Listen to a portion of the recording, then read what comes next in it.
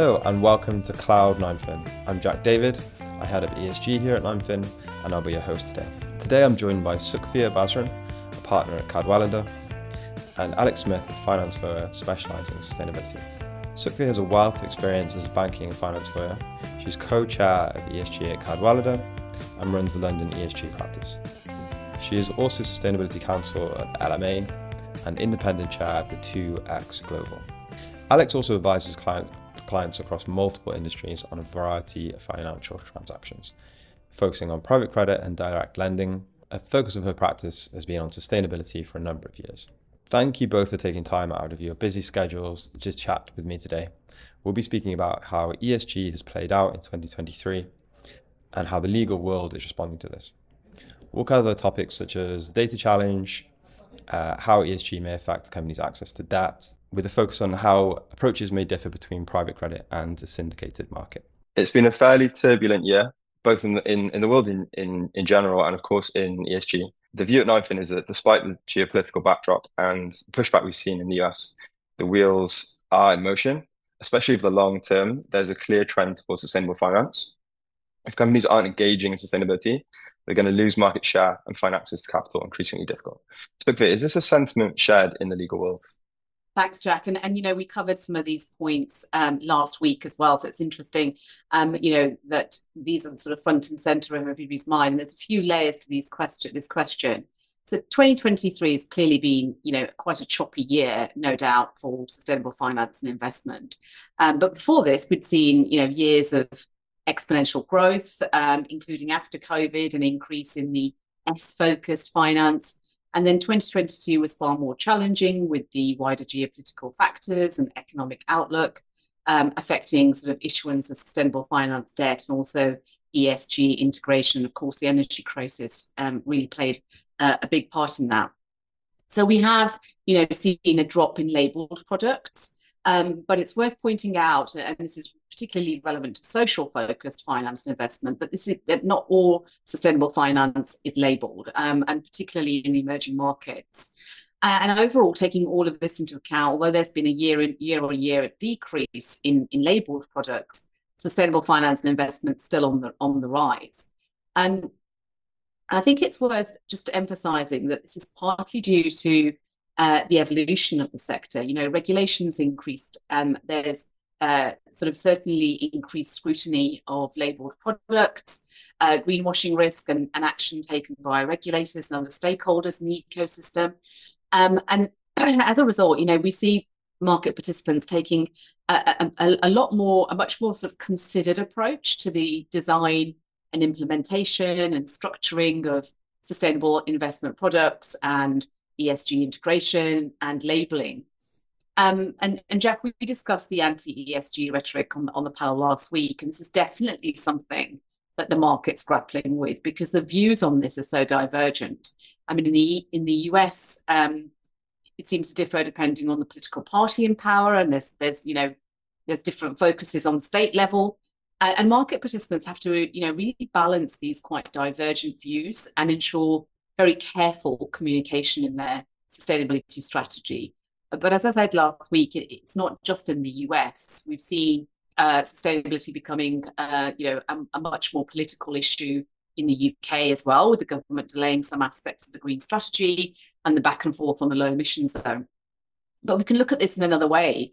ESG and sustainability is evolving, and that evolution is to some degree, quite necessary. So the anti-ESG backlash, could be seen as part of a concern around the societal impact of climate-focused solutions and commitments. It's looking at the S in ESG.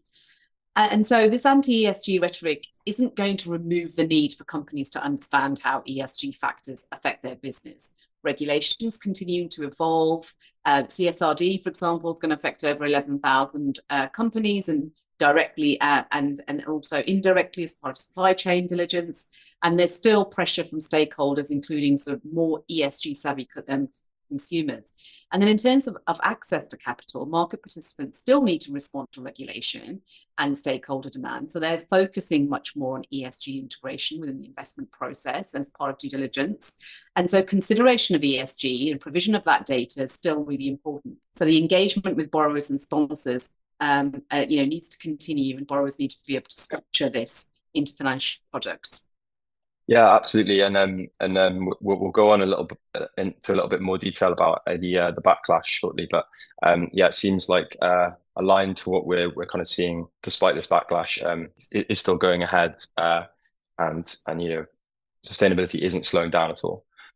Alex, if you agree with it, well, do you agree with this firstly? And if so, how do you think the legal world is responding to a greater focus on sustainability?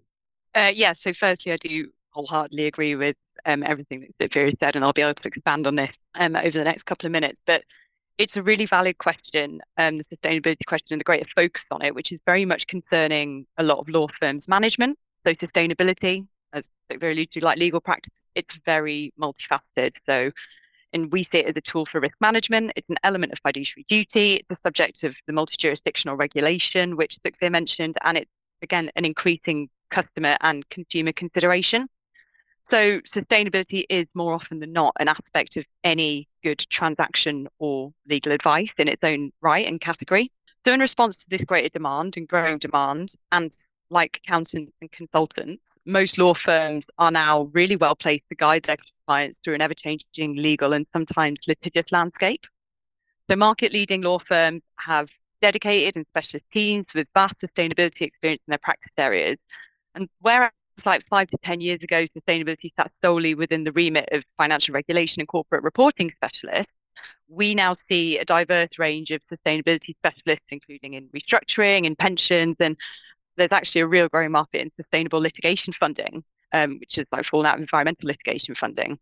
And as much as there is a huge demand for it, whether for the reasons growth of the investment in the area for other concerns, also meeting this demand for sustainable legal advice or legal advice in respect of sustainability are some incredible not-for-profit organisations and industry bodies who have promoted the need for sustainable legal advice and continue to provide up-to-date, user-friendly resources and precedents, which have been hugely instrumental in the growth of sustainability within legal practice. So to name a few which we regularly interact with and come across in sustainable finance, the Climate Bonds Initiative, Chancery Lane Project, Net Zero Lawyers Alliance, and of course, LMA and ICMA. And in line again with what Sukhvir said, as much as there is a move towards standardization within sustainable finance and the advice and transactions, clients still need bespoke advice on their deals from lawyers who understand the underlying fundamentals, the issues, the opportunities. And this demand is only going to increase with the innovation and growth. And ESG and sustainability is an area which is ripe for innovation and growth.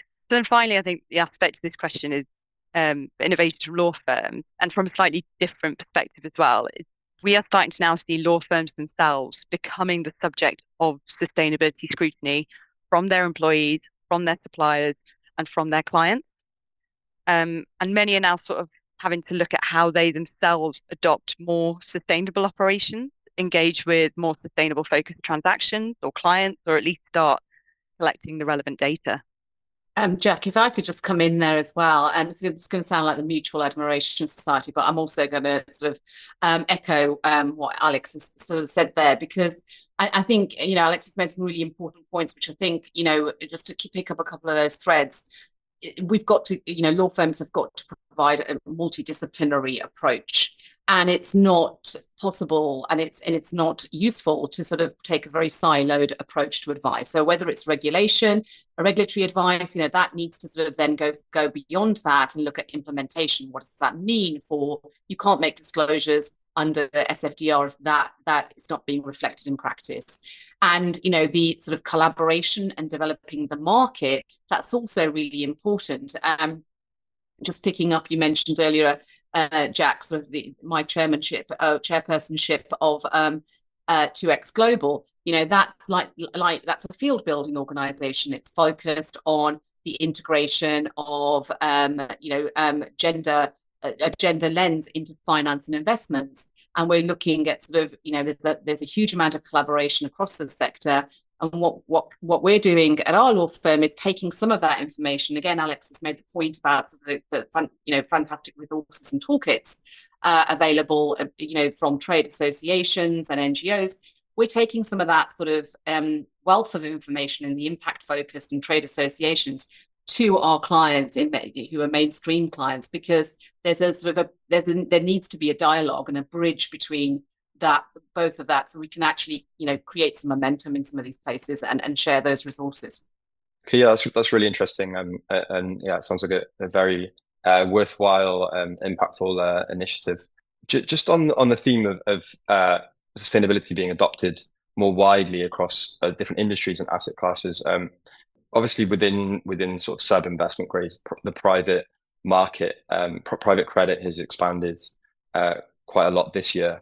And our team investigated ESG within private credit not too long ago, and our findings were quite mixed. Some reported that ESG is really just a top box ticking exercise with less scrutiny and pressure maybe to integrate ESG than with syndicated markets. Whereas others saw the closer relationships they were able to have between borrowers and lenders an opportunity to really delve in and have greater impact. Alex, I know you work quite closely with private credit and direct lending. What's your opinion? Is private credit the new frontier of ESG, or do you think in reality there's not as much being done in this area? Thanks, Jack. So I wouldn't say that private credit is the new frontier, as I think there have been some really large developments and challenges in private credit for sustainable finance. However, what I would say is that it's definitely the one to watch in light of its potential to scale sustainable initiatives. So market data from Preqin for Q2 and Q3 2023 saw the largest number of funds reporting under Article 8, light green, Article 9, dark green, SFDR standards. And within those, the largest aggregate sustainable fund size reported to date. There is clearly a growing appetite for sustainable investing within private capital. What's particularly interesting is here private equity and private credit funds were found to disclose sustainability data to near the same level. And both of these metrics were only to be trumped by sustainable infrastructure funds. The last point is particularly interesting because when looking at private credit, because banks, large banks pioneered the sustainable debt market with huge resources, which private capital doesn't generally tend to have. And secondly, private equity has generally been considered to have more advanced sustainability strategies than private credit. So by their structure and influence at board level, private equity deals provide the sponsor a greater ability to perfect pro-sustainability decisions and the collection of the relevant data. However, private credit facilitates quicker deal execution and a greater range of data collected across a larger number of investments, leading to faster building of data maturity, which is very much needed within sustainable lending. So these factors combined better enable private credit managers to spot trends and formulate strategies from experience for better insight and better long-term sustainable investments. So how do private credit lenders collect this data? So alongside the regulatory requirements, which we've mentioned, and investor information requests, one of the tools used to facilitate this data collection is the sustainability linked loan, which for those of you who aren't familiar, it's where the pricing benefit is offered to borrowers or issuers who report on their ESG data and achieve material and ambitious ESG and sustainability related targets. And the reporting from the borrowers can then be used by the lenders for their further regulatory or otherwise reporting purposes. And the documentation which we produce and we tend to see and act on reflects this. So the pricing benefit acts as quid pro quo for the data. Alongside competing with banks as well, the private credit funds offer greater stewardship for debtors as a part of their sustainable lend, identifying areas for improvement through initial and ongoing diligence, specifically monitoring and mitigating risk and providing guidance and reporting through specialist consultants. So whilst recent political sentiment, which we've mentioned in the UK and the US, may be cooling on the term for ESG, this approach from lenders, in addition to the ongoing regulatory development, which we've mentioned, consultation on SFDR, implementation of SFDR, CSDDD, all of which predominantly concern private credit markets, this is going to ensure that there's a continued interest in sustainability. Fantastic. And on the topic of sustainability linked loans and linked bonds, Sukhvir, I know you've done a lot of work helping banks structuring these. SLs are coming under increased scrutiny, for example, from the FCA, and ICMA have recently updated their guidance on SLBs. Broadly, what we've seen in high yield is the issuance of SLBs and SLs hasn't dropped relative to overall issuance of bonds and loans over the past 3 years. But how do you see banks and investors reacting to this pressure? Do you think it's moving in the right direction? Yeah, Jack, I definitely think it is. So from the conversations that I'm having with banks and private credit funds, they're very focused on trying to get this right, and doing so through sort of correct governance processes, sustainable product frameworks, which then go to align ESG legal and deal teams and the data, and creating a sort of a really robust process when counting loans towards, for example, sustainable finance quotas or their commitments. And just sort of coming back to what Alex was sort of saying earlier on, I sort of really agree that sort of private credit's not the new frontier. When we look at sort of PRI recently publishing their sort of latest report on ESG incorporation, we can see that there's been significant progress in terms of ESG integration, particularly in the context of credit risk analysis and ESG value creation. And the collection of ESG data is far more widespread, and there's a lot more climate-related reporting, TSFD, and as Alex has said, SFDR as well. But coming back to your point in terms of what we're seeing banks and I'd say lenders generally in the market doing in this respect, I sort of worked on a report for Alpha, which was published earlier this year on the evolution of ESG in the private debt market. And as part of that, we can really see sort of the challenges, which are very well known in terms of data collection, trying to get the data, and timing issues, as well as sort of really sort of creating credible structures around KPIs and sustainable performance targets. And I think banks are also really very focused on this as well. So the trade associations, including ICMA and the LMA, update their guidance and principles very frequently in response to market developments, and also add to those resources as well. And we've got, so the ICMA's got the KPI registry, and the LMA updated their principles and guidance, including sustainability-linked loan principles, and also published the sustainability-linked loan model provisions earlier this year. And that's really focusing the market on, what needs to be included in documentation. There's very detailed notes with those model provisions, how to actually design and structure the KPIs, the resources that need to be looked at for definitions, defining KPIs and including calculation methodologies, understanding the frameworks that are in place, ESG standards that can be used to sort of do that. And of course, the FCA letter that you mentioned, of course, the regulators looking at these structures, and there are concerns, of course, around credibility and market integrity and greenwashing. And getting this this right is important for so many reasons. But overall, I think looking at the way that banks are reacting to this pressure and private credit funds, there's a lot more care and consideration in terms of structuring these deals, and also making sure that that's aligned with ESG integration within the investment process, and how that's being communicated. So I'd say, definitely moving in the right direction. So if you're staying with you, fixed income, it can sometimes be seen as the less exciting part of finance. It's quite steady, and it's sometimes equities are seen as where are the actions happening, but it's actually the area that maybe is seeing the most innovation at the moment within ESG. Are you seeing anything new in the market? I think Alex was talking about sort of innovation in terms of it being important, and I think it's quite sort of crucial to sort of consider what we mean by innovation here. And I think we've got green, we've got social, we've got sustainability linked, we've got blended finance, we've got the trade associations, updating their guidance and thinking about transition financing.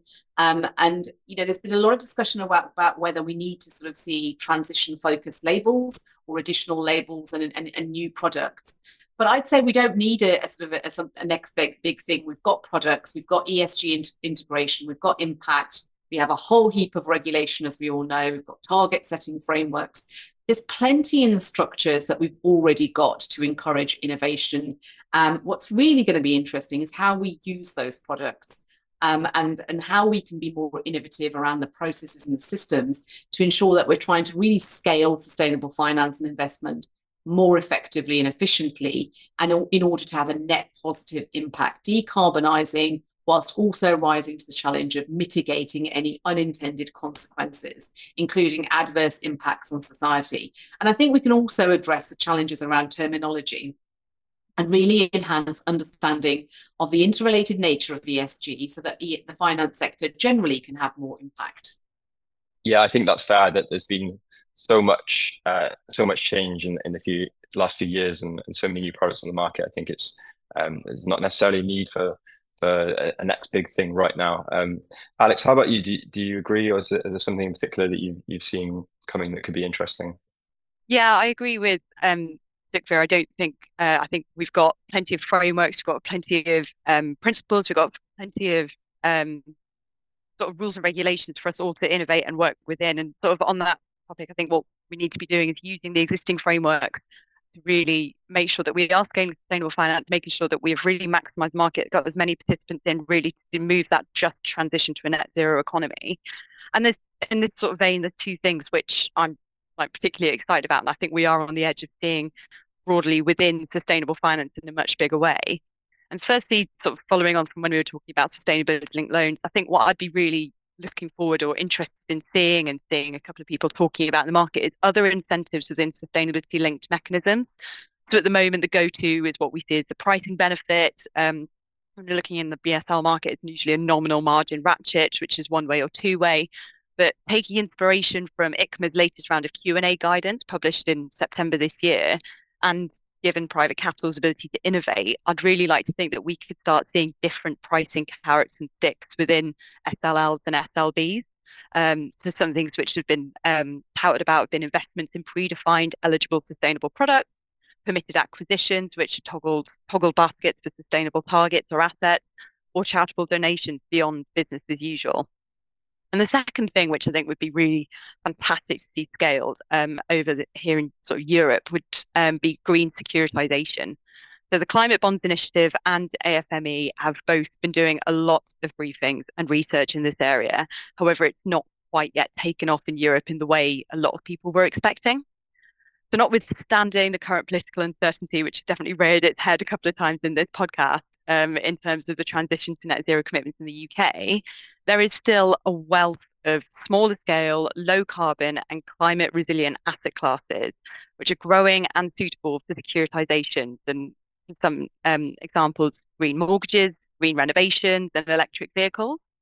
And a particular transaction recently which caught my eye within this vein was the $130 million Sun King transaction, which was arranged by Citi for off-grid solar in Kenya, where they were securitizing customers' future payments for solar products bought on credit on a pay-as-you-go basis. And I think this is the kind of transaction which, if replicated in Europe, could be really popular whilst facilitating that just transition to a net zero economy.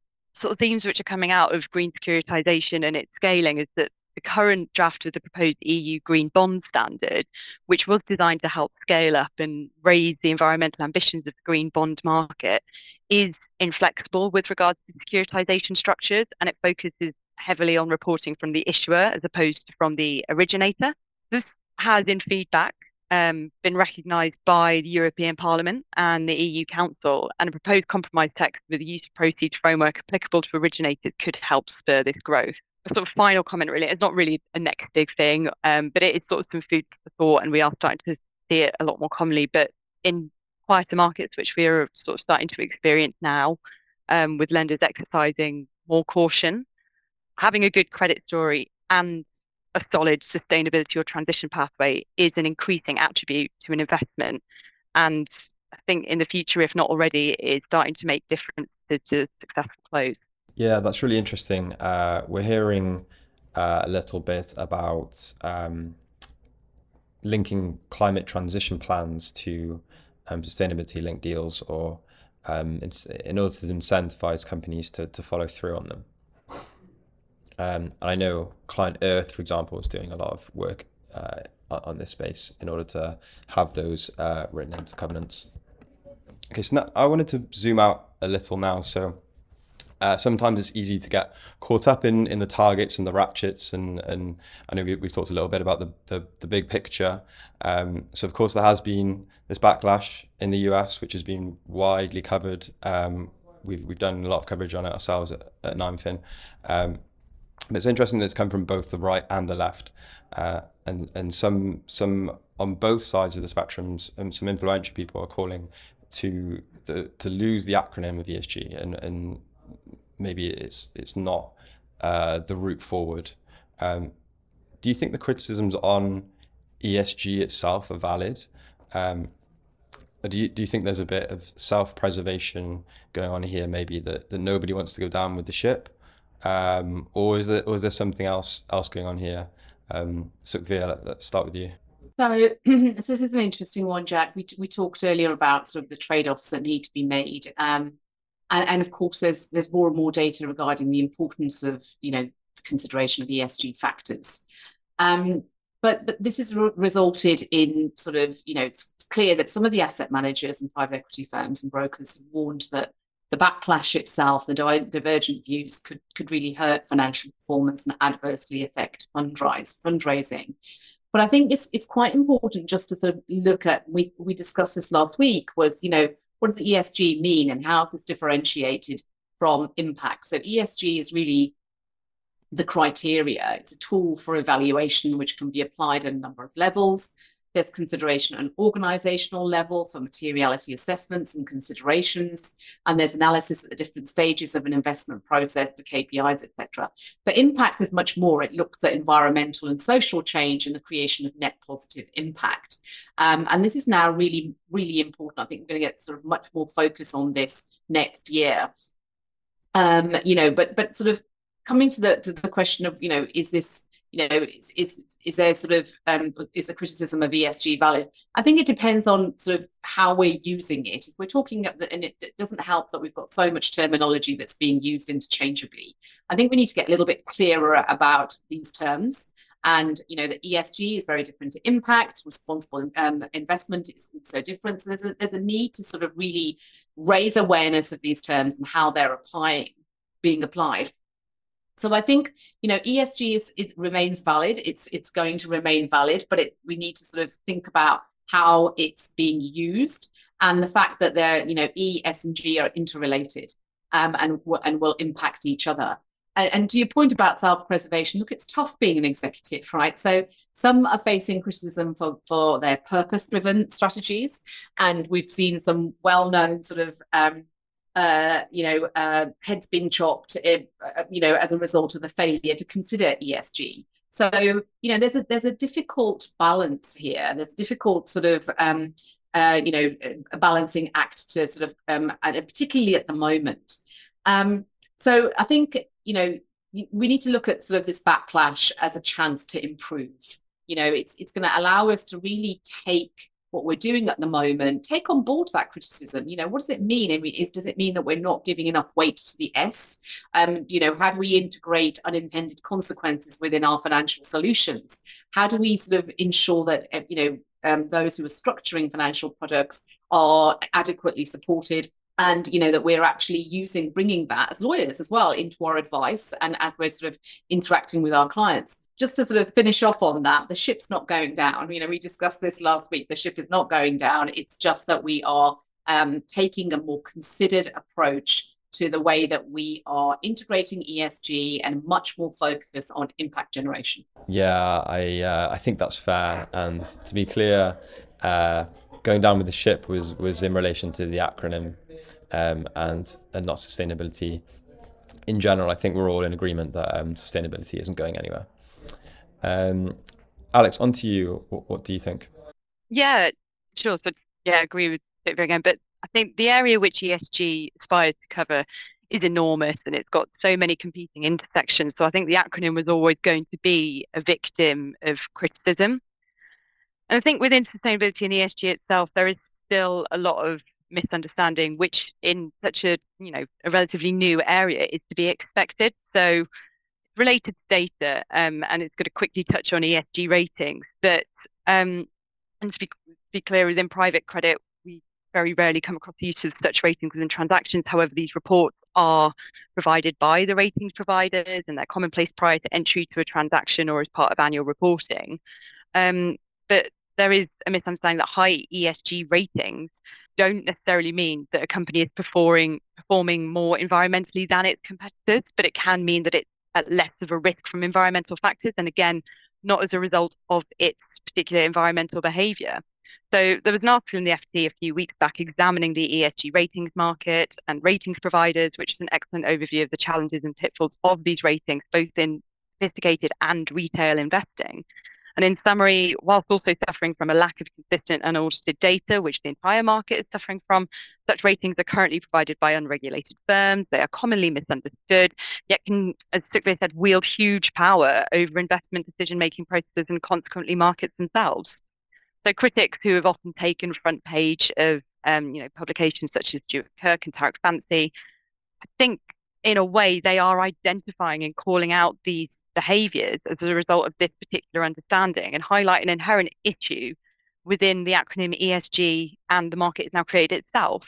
And that's not that all ESG labels means it's having a positive ESG effect or any effect at all.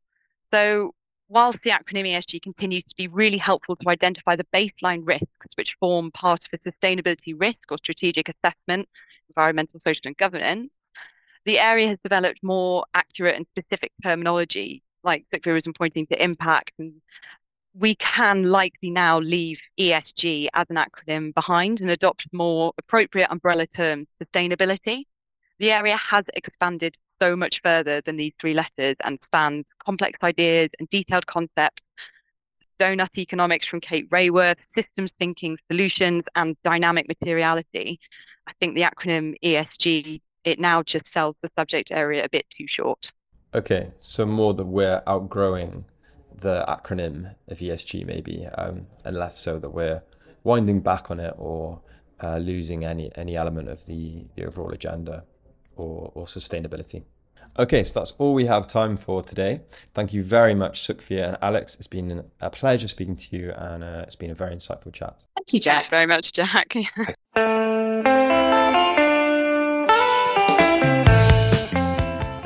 And thank you to the listeners for tuning in. Please let us know if you have any feedback on today's podcast by emailing team@9fin.com. And be sure to check out next week's episode where we'll hear from our colleague Will Smith on the latest on the US market.